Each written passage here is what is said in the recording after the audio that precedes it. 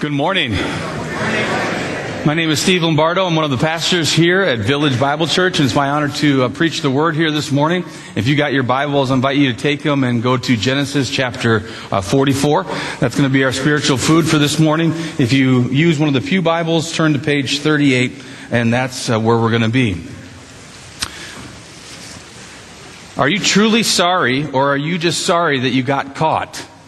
Said every parent to every child that they've ever had. Any of you parents said that? Are you really sorry? Or are you just sorry you got caught? Repentance is doing a 180. You're going this way, and something happens, or something stirs your mind or your intellect, or you get in trouble and you get caught, but you repent of that and you go the other way. That is our definition of repentance. To turn, to go the other way, to turn a 180. The question is, are you repentant because you feel bad about the punishment and the consequences of your choices?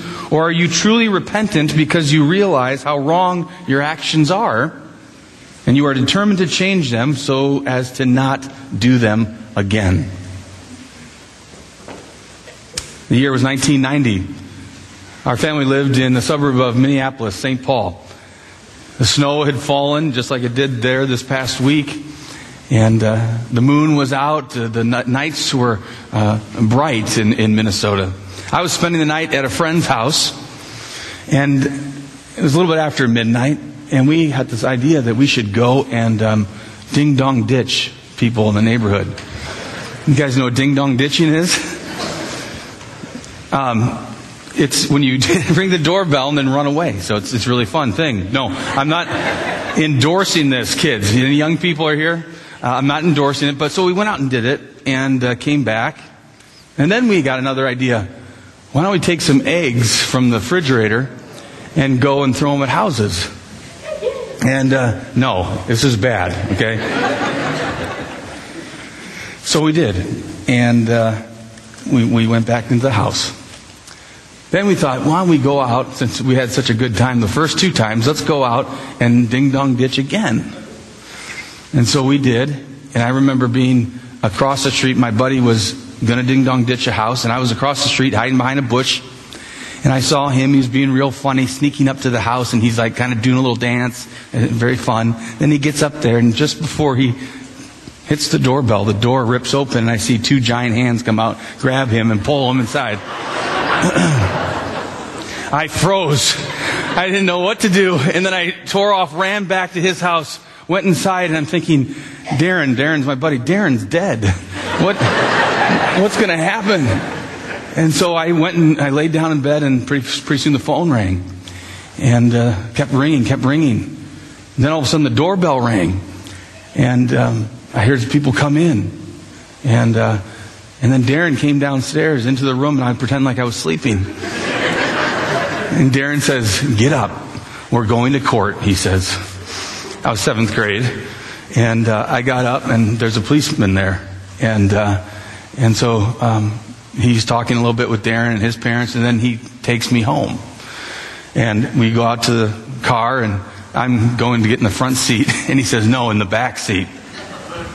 So I got in the back seat and drove home, just very short drive, and pulling into the driveway. And I'll never forget, the light was on, and my dad was standing in the entranceway looking out.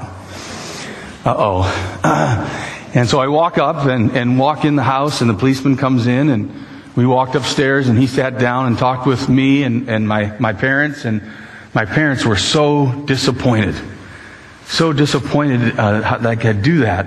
And I remember grieving. I was scared about the punishment. I was thinking about the punishment, but that wasn't what hurt.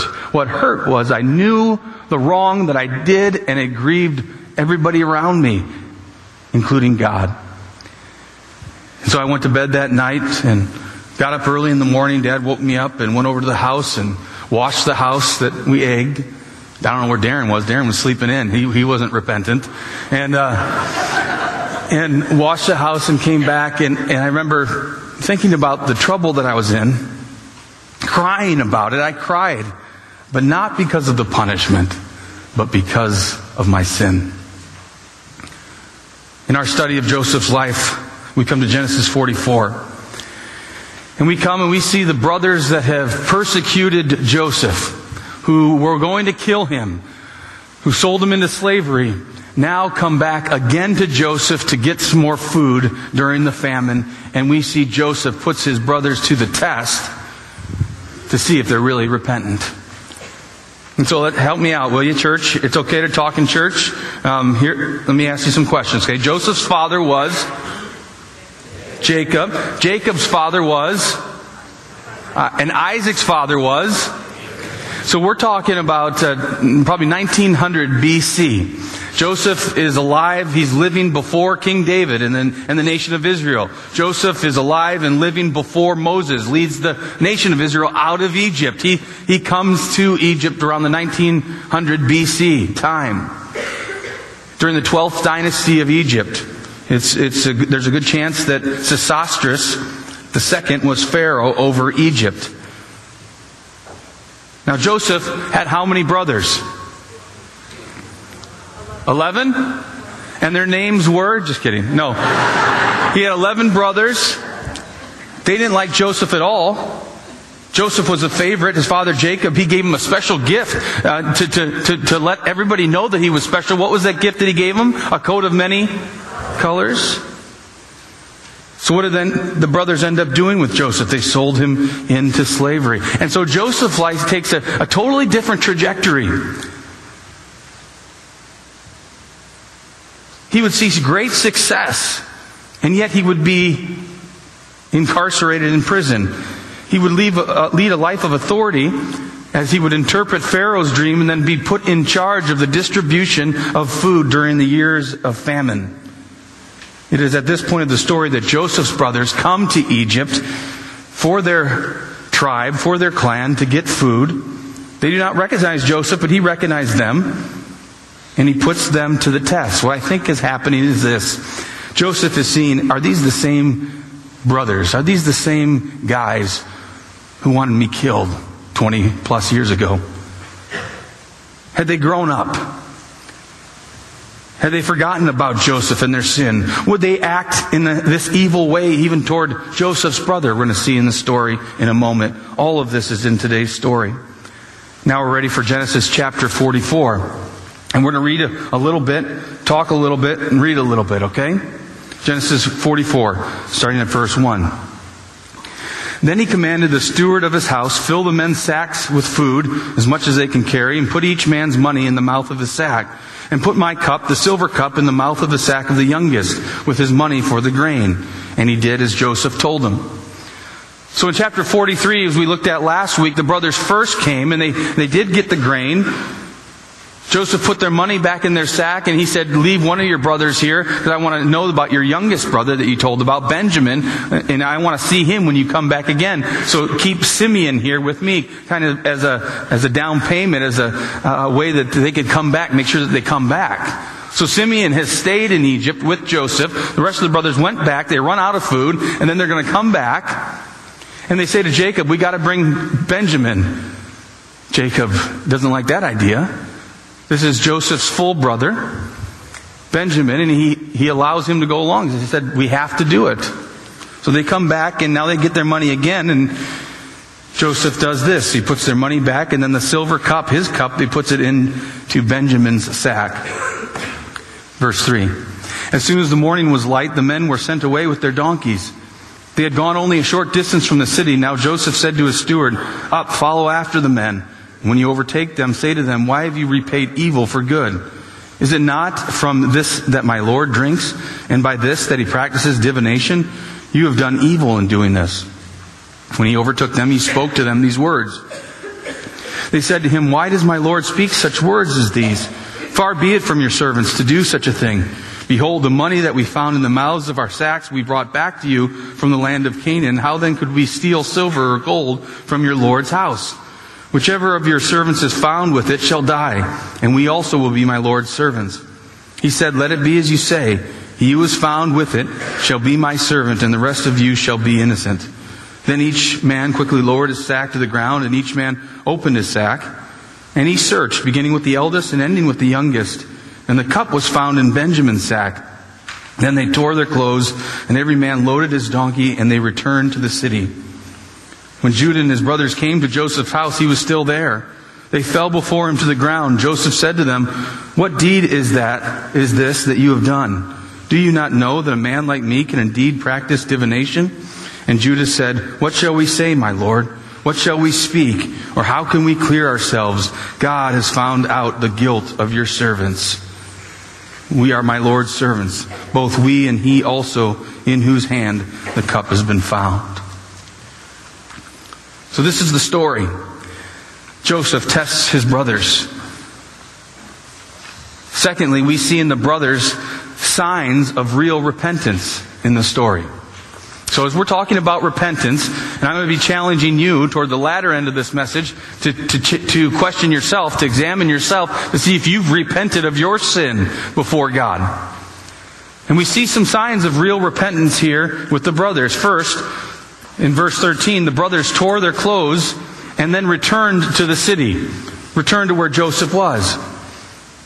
First, the brothers tore their clothing as a sign of heartfelt grief and remorse. Yes, appearances of remorse are not proof positive that someone is genuinely repentant, but grief and a true hatred for sin ought to include this type of reaction to sin. Do you hate your sin? Are there times that you even weep over your sin? Second, all the brothers returned to the city, even though Joseph's steward had told them that only the man who had stole the cup needed to go back. Do you see that in the text there? When they are first overtaken and they're accused of this thing, they say, "How could you accuse us? How could you speak such things? Behold, the money, if you find whichever one of your servants is found with it, shall die, and we will be my Lord's servants." That's what the brothers said. This is a harsh, whoever has it, they're dead, and then we're all going to serve Joseph. The steward changes it. He says, "Let it be as you say. He who is found with it shall be my servant, and the rest of you shall be innocent." So the brothers could have taken the easy way out. They could have said, "Okay, fine, then take Benjamin. He's the servant, and we're gone." That's essentially what they did with Joseph. They got rid of Joseph. Now they could have gotten rid of the other favorite son of Jacob. Here was the first phase of the final test of Joseph's brothers. Had they acted only in self-interest, they would have renounced Benjamin as a thief and then departed, went home. But these are not the same men who had done this to Joseph 22 years before. They were repenting. They were really repenting, and they were bearing the fruit of real repentance. Next sign. In verse 14, the brothers threw themselves to the ground. When Judah and his brothers came to Joseph's house, he was still there. They fell before him to the ground. The brothers fall prostrate before him, no longer seeking justice as before when they thought that they did no wrong, but now they can only throw themselves on Joseph's mercy. They've been broken and humbled. They've been shown that they are sinful and they are guilty. Real repentance demonstrates a deep humility and a surrender of one's own pride and rationalizations. They could rationalize that. Well, how did that cup get in there? Let's figure out how that is. We know that we're not guilty. Benjamin couldn't have taken it. But no, they throw themselves at the mercy of Joseph. Now listen to Judah, who's speaking on behalf of the brothers. Verse 17. Joseph says, "Far be it from me that I should only do so. Only the man whose cup was found shall be my servant. But as for you, go up in peace to your father." Then Judah went up to him and said, "O my lord, please let your servant speak a word in my lord's ears. And let not your anger burn against your servant, for you are like Pharaoh himself. My lord asked his servants, saying, 'Have you a father or a brother?' And we said to my lord, 'We have a father, an old man, and a young brother, the child of his old age. His brother is dead, and he alone is left of his mother's children, and his father loves him.' Then you said to your servants, 'Bring him down to me, that I might set my eyes on him.' We said to my lord, 'The boy cannot leave his father, for if he should leave his father would die.' Then you said to your servants, 'Unless your youngest brother comes with you, you shall not see my face again.' When we went back to your servant, my father, to your servant, my father, we told him the words of my Lord. And when our father said, go again, buy us a little food, we said, we cannot go down. If our youngest brother goes with us, then we will go down. For we cannot see this man's face unless our youngest brother is with us. Then your servant, my father, said to us, you know that my wife bore me 2 sons. One left me. And I said, surely he has been torn to pieces, and I have never seen him since. If you take this one also from me, and harm happens to him, you will bring down my gray hairs in evil to Sheol. Now therefore, as soon as I come to your servant my father, and the boy is not with us, then as his life is bound up with the boy's life, as soon as he sees that the boy is not with us, he will die. And your servants will bring down the gray hairs of your servant our father with sorrow to Sheol. For your servant became a pledge of safety for the boy to my father, saying, if I do not bring him back to you, then I shall bear the blame for my father all my life. Now therefore, please let your servant remain instead of the boy as a servant to my Lord, and let the boy go back with his brothers. For how can I go back to my father if the boy is not with me? I fear to see the evil that would find my father. The brothers, through Judah, confessed their sin to Joseph. They're acknowledging their sin before God. He says, God has uncovered, has found out the guilt of your servants. Now, could it be that it's not just the guilt of the cup? We are guilty men. And we can't do this with Benjamin as we had done with Joseph. You see, the brothers' secret sin had come back to haunt them. This was the uncovering of their sin. This was the judgment from God, who had sovereignly orchestrated all of the events to lead up to this point. And Judah knows that he is guilty before God, and he confesses to it. Judah doesn't blame Joseph. He doesn't blame Benjamin. He doesn't blame the famine. Rather, Judah takes upon himself the guilt because God has uncovered his guilt, and he faces it head on. Do you blame shift? Is it ever your fault? Lastly, signs of real repentance. Judah is humble, transparent, and responsible for Benjamin's welfare. He takes the full responsibility. He's humble. We've done wrong. God has uncovered our sin. We're guilty. If this happens, our father will die. So instead of letting it happen, please take me and let the rest go. Judah's speech, as well as this sacrificial offer, showed the spirit of self-sacrifice, of gentleness, of confession. He's revealing that God's grace has been working in his heart. He is a different person. He is a different man. His father is important. The relationship with his father is important, and with his brothers. And in Judah, we see a picture of one that is to come. We see the Messiah, Jesus. Now, isn't it interesting? We see Joseph's life, and we've heard it this whole time. We're talking about Joseph. Jesus is the greater Joseph. But Jesus is, in this story, in this chapter 44, Jesus is the greater Judah. Judah is the tribe where Jesus was going to be born of. Jesus is called the Lion of the tribe of Judah. And here Judah is the one sacrificing, offering up himself as a sacrifice in place of his brother. Flip over to Revelation chapter 5. You only don't go to Genesis 44 to Revelation chapter 5, but I wanted to look up where you see this phrase, Lion of Judah. And in Revelation chapter 5, we get to see a glimpse into the throne room of heaven. This is an awesome picture of heaven.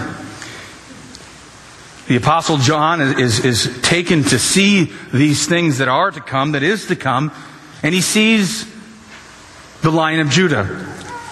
Revelation 5, then I saw the right hand of him who was seated on the throne with a scroll written within and on the back and sealed with 7 seals. And I saw a mighty angel proclaiming with a loud voice, who is worthy to open the scroll and break its seals?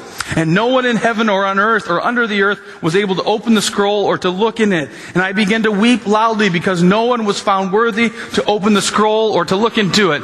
God Almighty on the throne with this scroll, 7 seals. This is the will of God. This is the purpose of God. This is the plans of God. This is salvation of God, and nobody can open it. No one can make it happen. No one can bring about forgiveness. No one can bring about justice. No one can conquer evil. The scroll remains closed. And John weeps because all hope is gone. And one of the elders said to me, "Weep no more. Behold, the Lion of the tribe of Judah, the Root of David, has conquered, so that he can open the scroll with the 7 seals." And so he looks, and between the throne and the 4 living creatures and among the elders I saw a lamb standing as it had been slain, looking as it had been slain.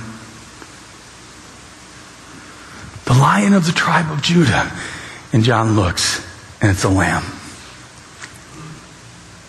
Jesus is our sacrifice.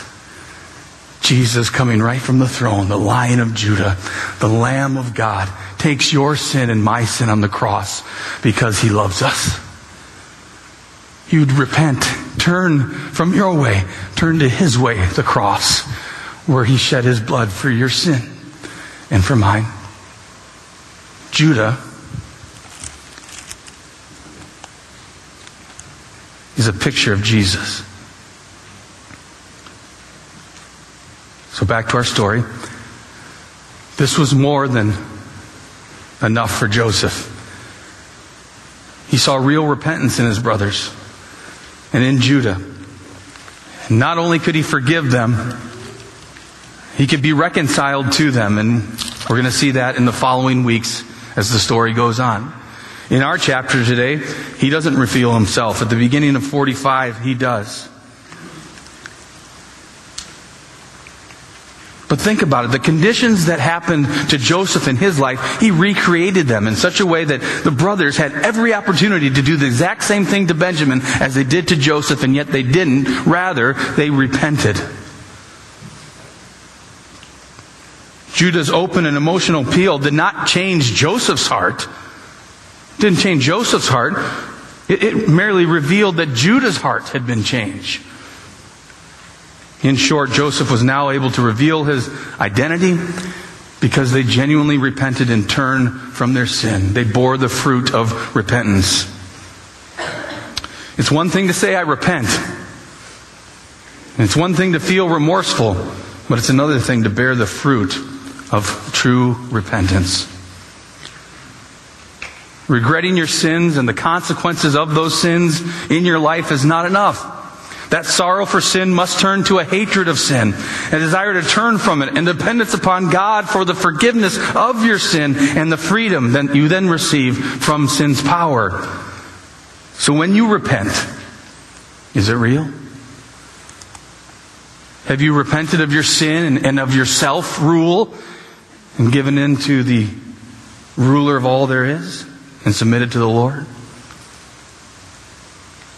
Our third point this morning is sin, salvation, and self-examination. I wrote this down about repentance. See if you agree. Repentance is a necessary element in the salvation of a person. It is not a work whereby we earn our salvation from God. Rather, it is descriptive of what happens to a person when they come to saving faith. Do you agree? Well, I scoured for somebody really important that would agree with it, and C.S. Lewis said this. He said, repentance is not something God demands of you before he will take you back. It is simply what going back to him is like. But here's the problem. And this is a huge problem, and I've been praying this week for you as you hear this. Here's the problem. 2 billion people on our planet claim to be Christians. Right around 50% of Americans claim to be born-again followers of the Lord Jesus Christ. But now listen to the words of Jesus from Matthew chapter 7. Enter through the narrow gate, for wide is the gate and broad is the road that leads to destruction, and many enter through it. But small is the gate and narrow the road that leads to life, and only a few find it. So who's correct? Are the numbers correct? Or is Jesus correct? So that would mean then that in our church there are people who think that they're on their way to heaven and they're on the broad road that leads to destruction. There are people in the church who have prayed a prayer and think they're all good with God, but have never repented of their sin. Village Bible Church? We've got a great church. Are the numbers lying, or is Jesus lying? So let me give you 3 evidences of real repentance this morning, so that you would examine yourself and to see if you're on the way of everlasting life. To check yourself. The Scriptures give us great security as believers. Such a good thing that we can have security that our lives are in God's hands, who loves us and saved us and gave of Himself for us. And there's a security that comes. But the Scriptures are also filled with lots of warnings, aren't they? And so I don't want to not heed the warnings. I would rather warn, so that you're sure of where you stand before God. 3 signs of repentance. First, you acknowledge that your sin is a transgression against God. You have an intellectual understanding that sin is wrong. It's an offense to God. So you know sin. Sin is missing the mark. The mark is perfection. The mark is God. The mark is Jesus. But we go our own way. We each turn to our own way. And so we know that we are sinners, that there is none righteous, no, not one. For all have sinned and fallen short of the glory of God. There's an intellectual understanding that sin is wrong. In the Corinthian church, back in the first century, the Apostle Paul writes to them in the first letter to Corinth, and he talks about all the things that they got wrong in the church. There's a lot of stuff that's messed up in the church. There's divisions in the church. There's sexual immorality in the church. There's idolatry in the church. And he gives it to them. They have an intellectual understanding that their sin is wrong. In the church today, is there sexual immorality? In the church today, is there idolatry? In the church today, is there divisions in the church? The first evidence of real repentance is that we acknowledge these things as sin. That we have an intellectual understanding of our sin. Second, you have a heartfelt sorrow for your sin. So you hate your sin in light of the cross, and you renounce your sin. In the second letter that Paul writes to the Corinthian church, he talks about that first letter. He says this, "For even if I made you grieve with my letter, I do not regret it. Though I did regret it, for I see that the letter grieved you, though only for a while. As it is, I rejoice, not because you were grieved, but because you were grieved into repenting.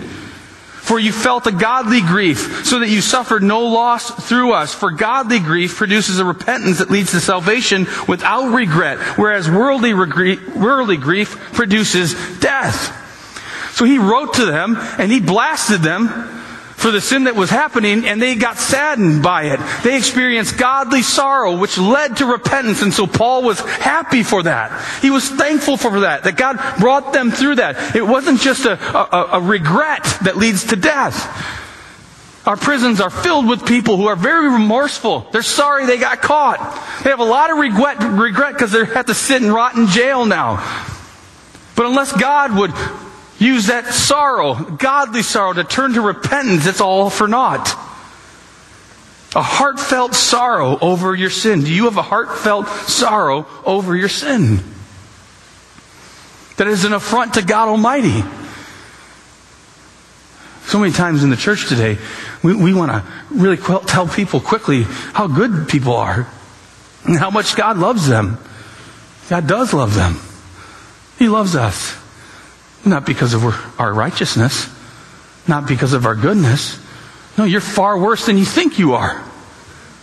Your sin is an affront to God Almighty, who is perfect in His holiness and in His justice and in His righteousness, and you can never measure up to Him. Heartfelt sorrow over your sin. And third, thank you, Lord. You turn from your sin and you follow Christ. You make a decision of the will to turn from your sin, to forsake it, and to trust and obey Christ instead. Paul was happy with the Corinthians because that sorrow that was so great that you bore, it led to you repenting. Remember repentance? Turning 180 and going the other way. And that's what happens in salvation. You intellectually acknowledge your sin. You do know it's sin, and you feel a heartfelt sorrow for it. It's an affront to God. And in that moment, because of God's grace, and it's only by His work, you turn. And you say, I'm going to go God's way. It doesn't mean you won't ever sin. It doesn't mean you won't ever struggle again. You might struggle with the same sin for years, but the trajectory of your life now has changed. And you're onward and upward as a new creation in Christ Jesus as you turn to Him in faith. Jesus is not just your get out of hell pass as a believer. He's much more than that. You don't follow Jesus to be like your parents or to be like your family or to appease your wife. You don't ask Jesus into your heart to get blessed and to receive the blessings. No, you realize that your sin is an affront to God, and you're going to turn and you're going to go His way, because His way is the only way. Jesus said, I am the way, the truth, and the life. No one comes to the Father except through me. He's not there blocking the way. He's there inviting you to come to His way. Have you repented and placed your faith and trust in Christ? 3 evidences of real repentance: intellectual understanding, heartfelt sorrow, turning from your sin to follow Christ.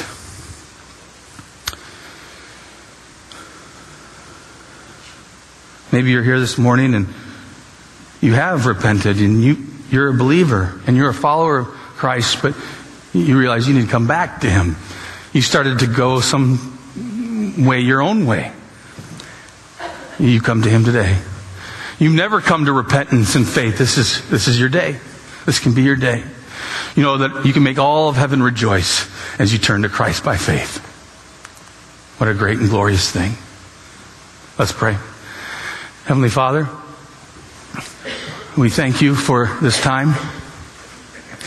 And in these moments, Lord, we ask, Holy Spirit, that You would be working within us repentance. That God, You would cause sorrow where there needs to be sorrow, Lord.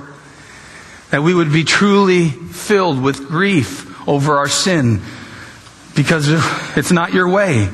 It's not the right way. It's not the good way. And that You would bring sorrow to our hearts, even in this moment. And in that sorrow, Lord, as we feel the weight of our sin, we turn to You by faith. Receive us, we pray. We thank You that You do. Forgive us for our sins. Cleanse us from all unrighteousness. Lord, we pray that this wouldn't be just merely a lip service, but this would be the cry of our heart to live for You, because You died for us.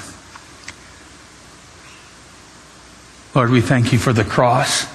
We thank You for the resurrection that purchased our salvation. And now, Lord, in this time we turn to You. I believe. Help my unbelief, Lord. I turn from my way and turn to Your way. Lord, I pray that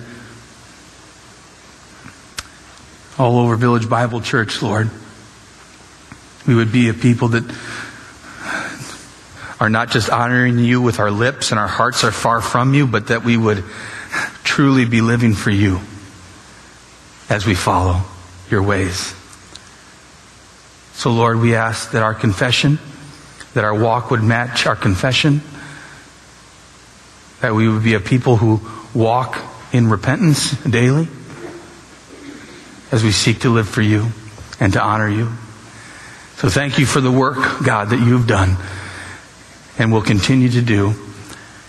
And we pray, Lord, that as our church continues to grow, that this would be the light that we shine in this community and all over, that we are sinners, but Jesus saves. That there is a light, and His name is Jesus. Help us to be witnesses to that light, we pray, God, and we thank you for this, your church, and the people that you've brought in. Strengthen us to fulfill your mission. In Jesus' name we pray. Amen.